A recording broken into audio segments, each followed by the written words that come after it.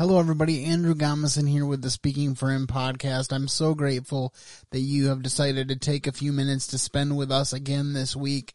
I just want to take a second here on the top of the show and just let you know that your feedback does matter a whole lot. You know, this podcasting thing can seem fairly solitary.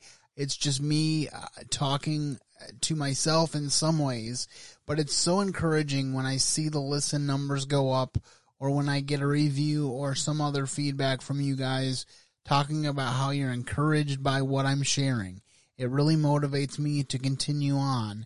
So if you have something that you want to share about the podcast and how it has encouraged you, please make use of the contact information that will roll at the end of the show and let me know how that has been helpful to you. And also continue to share with me your ideas for future podcasts. You know, we are at just over 450 episodes as of this week, and so we are cruising ever so steadily toward that 500 mark. I get kind of excited every 100 podcasts. I know it's kind of funny for me to say because I actually get excited every single week when I have a chance to speak to you on this show, but especially for those 100 podcast plateaus, I just get very excited. And, you know, I've been here at home in my home studio for over a year now, and it's just been amazing how God has worked in my life and in the process of this podcast. So I just want to encourage you to continue to listen, continue to share with your friends, and continue to give me your feedback. It truly does mean a lot. Well, we have a lot to cover today on the show, and our main topic for the show is continuing on our characteristics of the love of God. And I will be very excited to get into that with you in the next few minutes. But first, I want to talk to you about what is going on.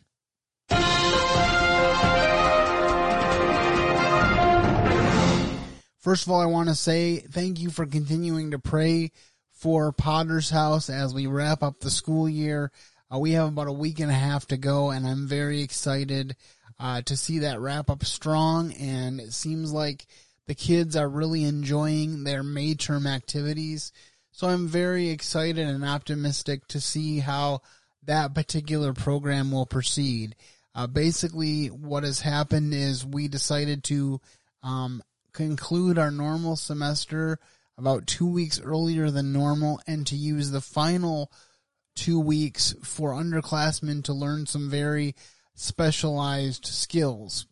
And so there's a variety of different disciplines, including but not limited to psychology and athletic leadership, and I think there's a woodworking track. So there's just several different things where kids can be focused on something that they truly enjoy and are interested in for the duration of the final 2 weeks of school, which I think is very exciting, and I hope that the program succeeds. It seems to be going well thus far from what I can gather through my colleagues. So I thank you for your continued prayers for us as a school, and I would ask you to continue with that. I have a couple different news items that I would like to talk to you about this week, and the first one is about Michigan voter ID law. Now, these voter ID laws have been going up or been at least talked about quite a bit this year after the 2020 election, and Georgia just passed one, and it caused a great deal of controversy, and other states have followed suit, and Michigan wants to do the same to ensure election integrity. Yes, good morning. Republicans say that the proposed legislation makes it easier for people to vote. On the other side, Democrats say it does just the opposite, and they call it a voter suppression tactic. The intention of these proposals is very clear. It is to make it so that fewer people will vote in elections in Michigan. In future elections, Michigan Senate Republicans would like to see the following rules in place. Voters would be required to submit a photo ID, and those unsolicited absentee ballot applications that went out last year from the Secretary of State because of COVID-19, that mass mailing would be prohibited. Also, the hours that people can drop off their ballot at curbside boxes would be restricted. Democrats like Lieutenant Governor Garland Gilchrist say the measures piggyback off of the false premise of a rigged 2020 election, and that the proposals primarily target people who are low income, as well as people of color. The prepaid postage is about basically instituting a poll tax in the state of Michigan because you need to have a stamp, which costs money to be able to vote. That's ridiculous and undemocratic and is a callback to the Jim Crow South and the poll tax that existed there.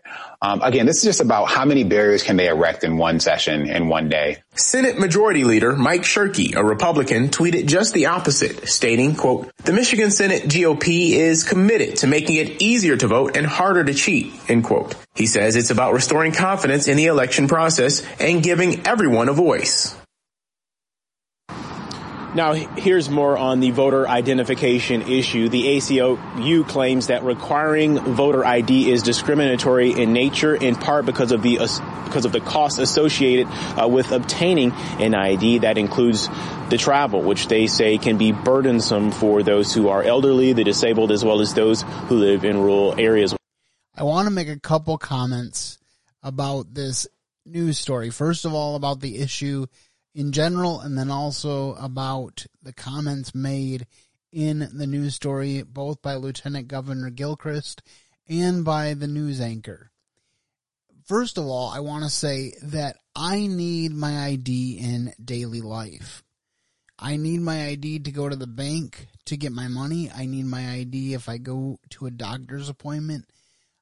And I needed my ID and my social security number to get the job that I currently have.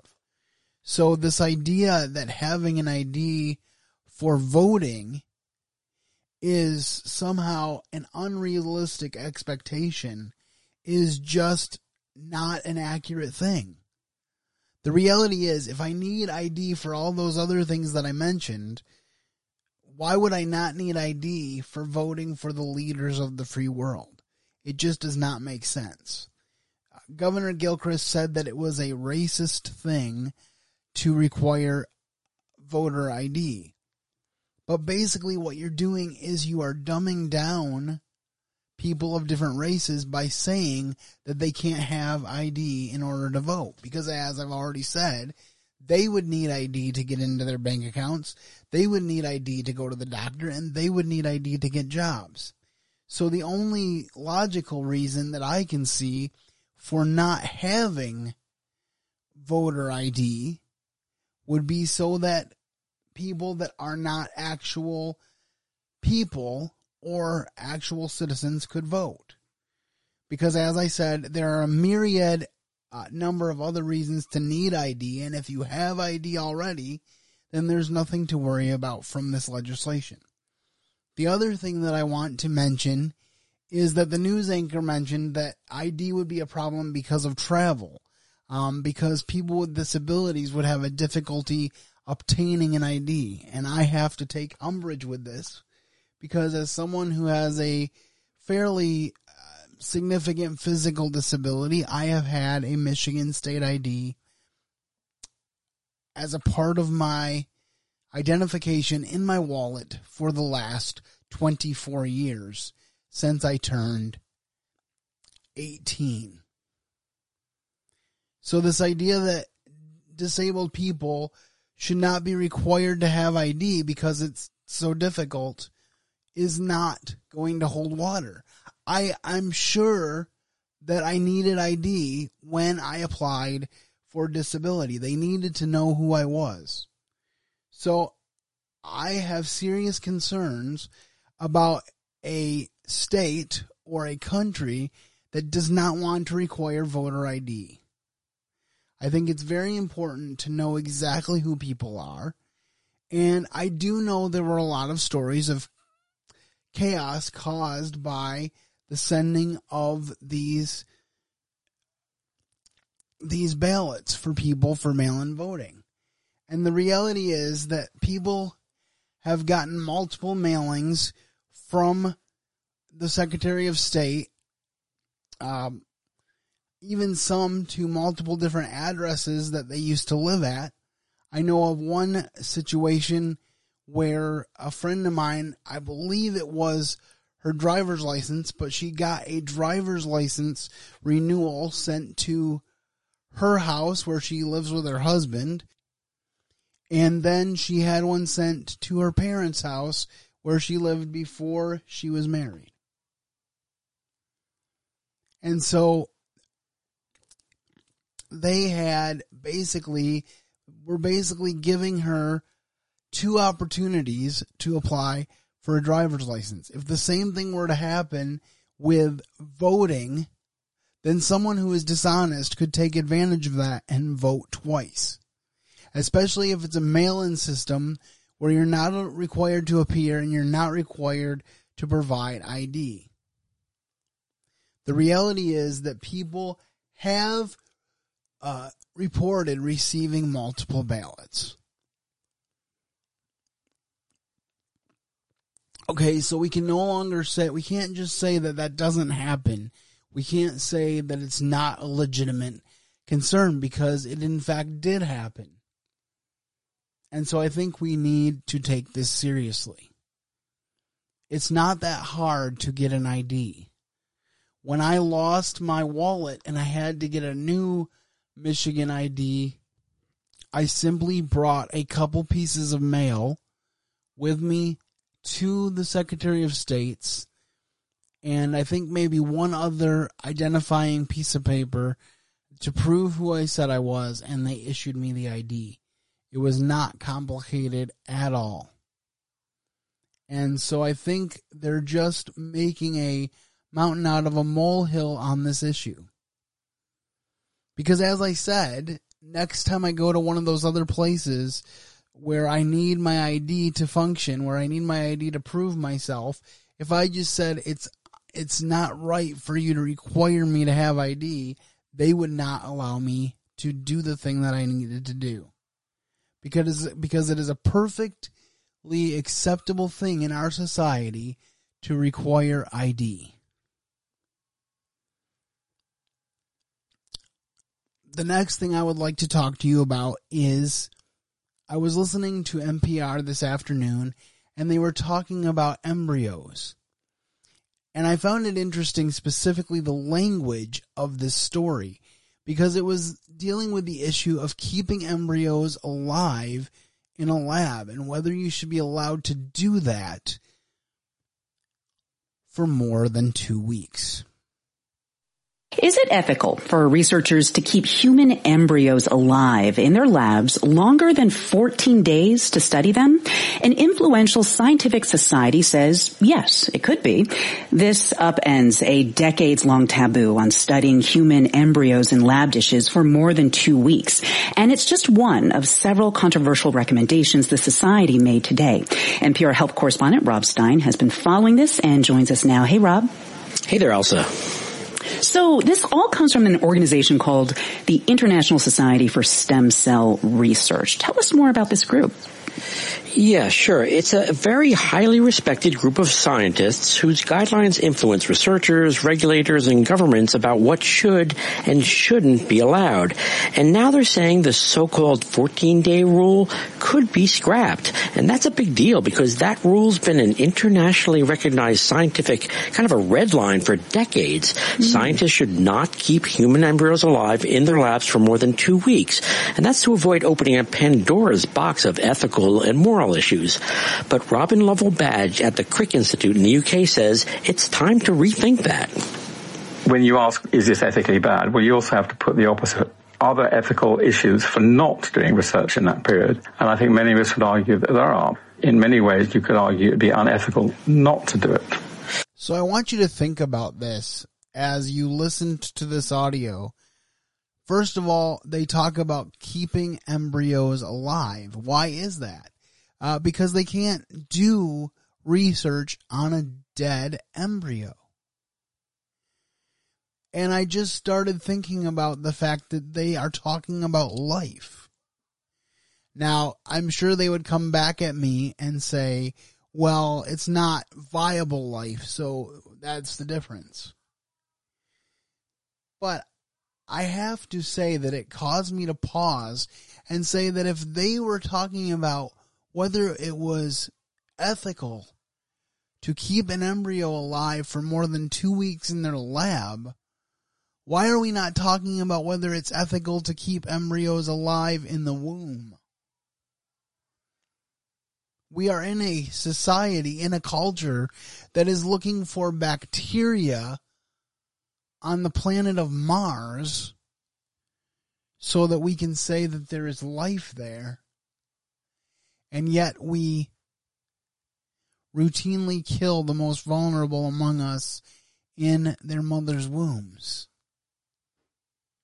Sure, there's an age of viability tossed around, but even that has been proven wrong at least a couple times because of technology. And the reality is, because of interesting combinations of abortion laws, there are places in the United States where you can abort your baby after 9 months of pregnancy.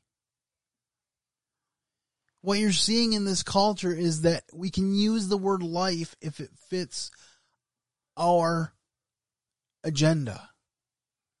Because the agenda of the scientists in that NPR story is, hey, we need to keep these embryos alive so we can continue our research. And if you were to listen to the rest of the clip, and I'll put both of these clips on the blog post for this podcast so you can watch them for yourself. But if you were to listen to the rest of that clip, you would hear some downright scary things that they want to continue to do with this embryonic research.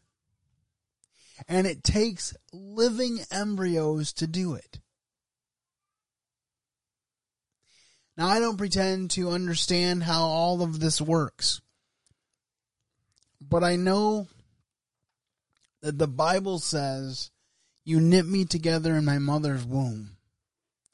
I know that God created mankind and he made them different than the animals. And I also know that God will not be mocked. So all of these people, whether it be people that are openly advocating for abortion or whether it be these scientists who want to do these crazy, ethically sketchy things with the live embryos to continue their research, they are going to stand and make an account before Almighty God for what they do. I'm just going to throw this out here as I end this segment too. One thing that's been running through my mind lately in the past couple of weeks, and it has before too, so it's not a new thought, but why is it that we here in the United States have so many fertility clinics when we are throwing away thousands of unborn children a year? And where are these scientists getting these living embryos for these crazy science experiments to even keep alive in a lab? This is what happens when a nation forgets God. This is what happens when we don't realize that God created man in his own image for his glory to do the things that he set forth for him to do. God gave mankind dominion over the earth so that they could take care of the animals and take care of the earth. And he told them to be fruitful and multiply. And he says that his creation of mankind was very good, and he breathed into man the breath of life, and man became a living soul. So I just want you to realize, I think the biggest thing I want to bring out of this story is the fact that agenda matters. Just like in January when I was talking to you about Planned Parenthood, when abortion was not yet legal, they made a distinction and said birth control does not kill a living child like abortion would. And then as soon as abortion was legal, they changed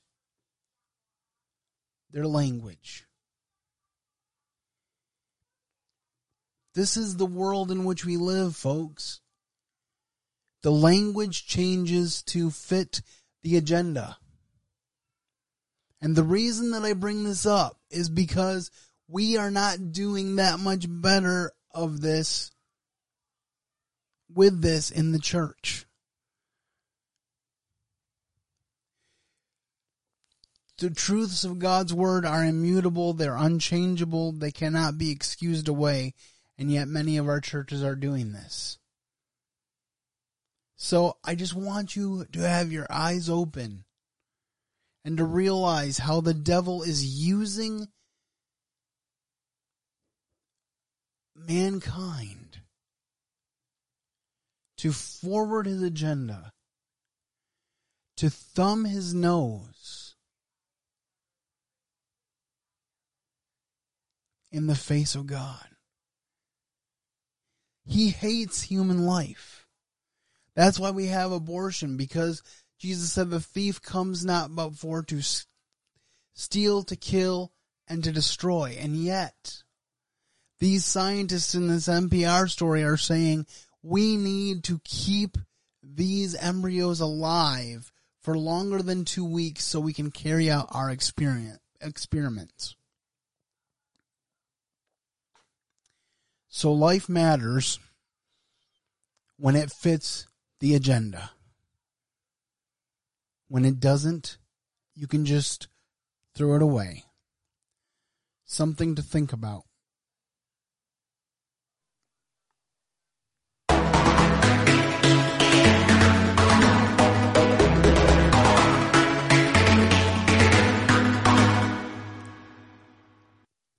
Today we are continuing our series, Characteristics of the Love of God.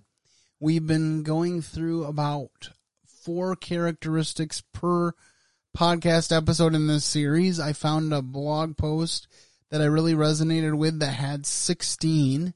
So we've been going through these as a series, and so I'm really excited to share this with you once again today.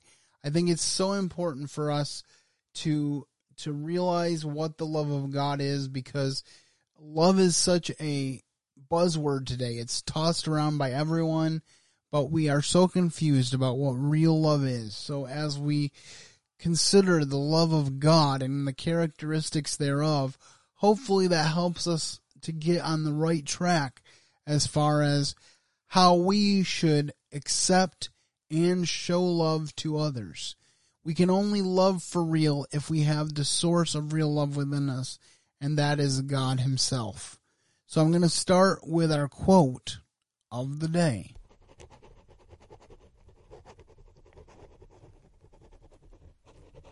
Our quote of the day today comes from Phillips Brooks. One who has been touched by grace will no longer look on those who stray as those evil people or those poor people who need help. Nor must we search for signs of love-worthiness. Grace teaches us that God loves because of who God is, not because of who we are.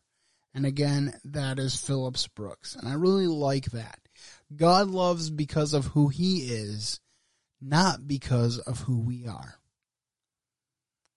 When he talked to the children of Israel about being his chosen people, he said, "You are my chosen people, and you have been blessed and given this opportunity, not because you are mighty, but because I love you."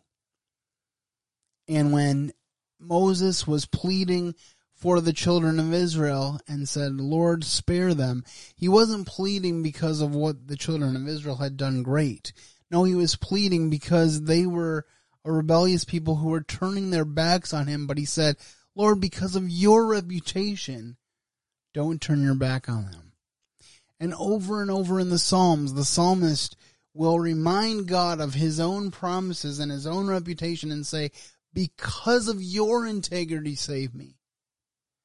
And so it's so important for us to understand the character of God, and a big part of that, of course, is his love. So the first thing I want to talk about today in that regard is love does not keep track of wrongs. Jesus said, "Take heed to yourselves. If thy brother trespass against thee, rebuke him, and if he repent, forgive him. And if he trespass against thee 7 times in a day, and 7 times in a day turn again to thee and say, I repent, thou shalt forgive him."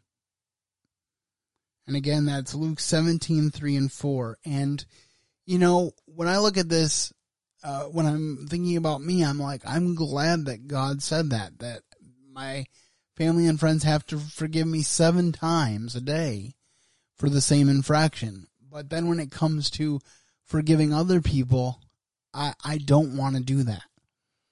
And, you know, there's an old joke that says some people get hysterical when they get into fights. My wife or my husband, you can substitute either one, gets historical.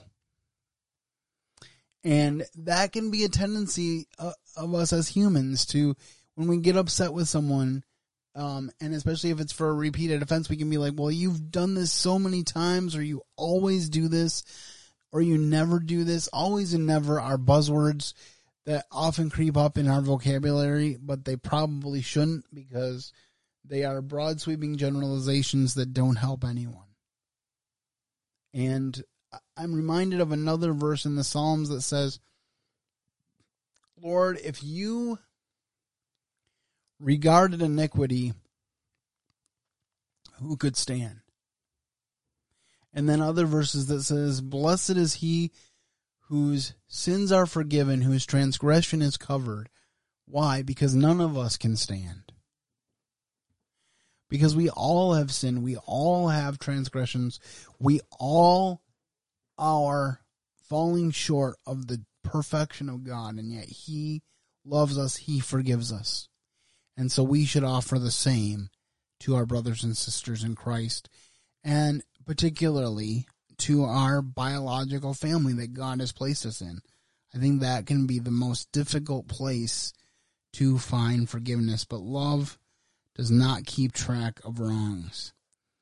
Love rejoices in the truth. Proverbs 12:17 says, he that speaketh truth showeth forth righteousness, but a false witness deceit.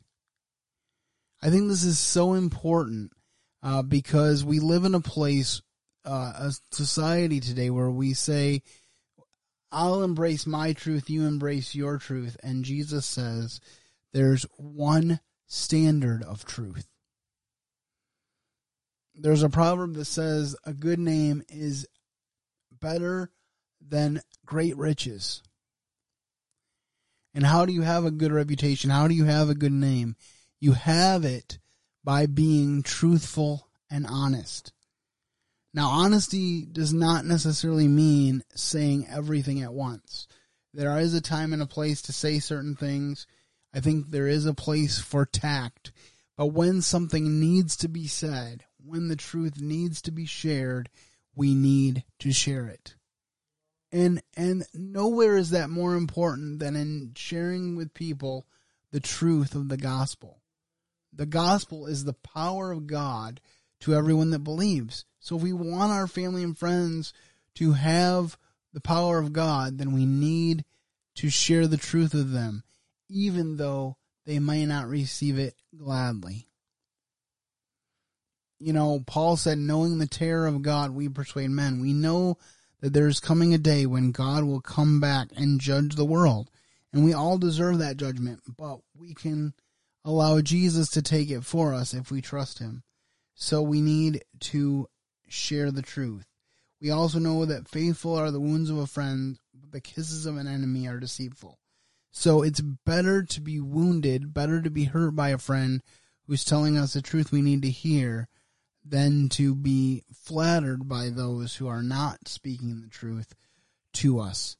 So, and I think, incidentally, I think we saw that in the Pilgrim's Progress, didn't we? Because people like evangelists would tell Christian the truth, and then people like worldly wise men would try to dissuade him. And these are the choices that we have to make. Are we going to choose the world, or are we going to choose the truth? And then love protects. 1 Peter 3:7 says, "Likewise, ye husbands, dwell with them according to knowledge, giving honor to your wife as unto the weaker vessel, and as being heirs together of the grace of life, that your prayers be not hindered." Now, this is not a popular thing that people talk about today in Christian circles. The fact that women are considered the weaker vessel. Paul makes the point in 1 Corinthians when he's talking about the headship of man, that among other things,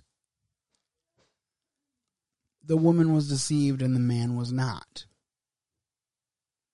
Now, the reality is that the woman came out of man. The woman was made for man as his helper. And neither of those things have anything to do with the fall. So the structure of leadership did not come because of the fall. But it is significant that God says, the woman was deceived, the man willfully disobeyed me. And that is why the Bible says that by one man sin entered the world, and as in Adam all die. Adam was given the responsibility for the sin of he and his wife. He was in leadership, or supposed to be in leadership, even at that juncture of the story. And we as believers, we need to protect those around us. And I really feel as a man that there is an ingrown desire in men to protect the women around them. And I know that that's not something popular that we like to talk about in our culture, but I think it's very real. And it's something that we should not be ashamed of. And we also need to protect others in our lives. That's why we're not supposed to do things as Christians that cause other people to stumble. There may be something that I can do as a stronger Christian that a weaker Christian shouldn't see me doing. Paul said, all things are lawful for me, but not all things are expedient. There are certain things that I avoid because I'm in a position of example to others. Even if some people may say, well, it's permissible for you to do that. But I always try to look at things through the lens of I'm providing an example for others. And I think that's a good way to look at protecting and being loving in a protective way. And then as we wrap up today, love trusts. And this one comes from Proverbs 31:11. The heart of her husband doth safely trust in her, so that he shall have no need of spoil. And again, it's using this marriage relationship to show the ultimate earthly example of trust from one person to another. If a woman is a virtuous woman, her husband will trust her implicitly. And the wife will trust her husband. A man is to give everything for his wife, and the wife, if that happens, will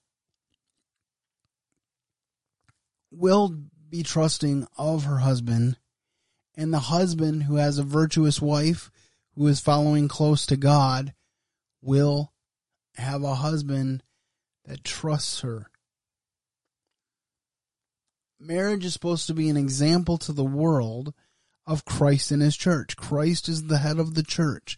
The church is to do what Christ says to do. And the Bible says that just as Christ is the head of the church, so man is the head of the woman. It's not something that I'm saying, it's something that God says. I think that's an important thing to point out here. Some people will say, well, you're just being old-fashioned. No, it's in the scriptures.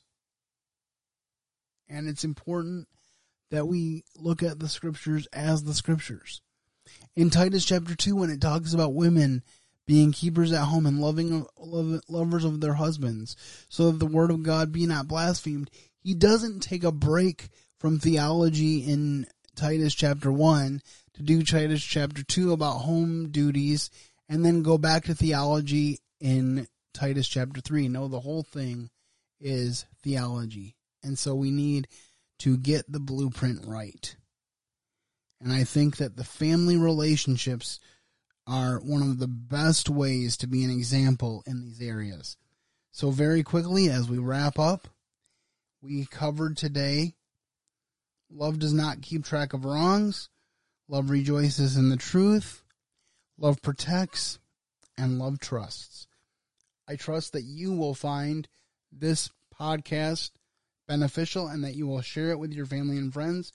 If that is the case, feel free to contact me with the contact information that's about to roll. Have a great week and keep serving the best of masters.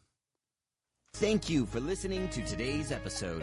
Your host has been Andrew Gomison, founder of Speaking for Him. For more information on today's show and to leave us comments and voicemails, visit speakingforhim.blogspot.com. You can find Andrew's ministry at speakingforhim.com. That's speaking, 4, HIM. You can also interact with us at facebook.com/speakingforhim and on Twitter @speakingforhim. And when you look for us on iTunes and Stitcher, let us know what you think of the podcast by leaving a rating and review.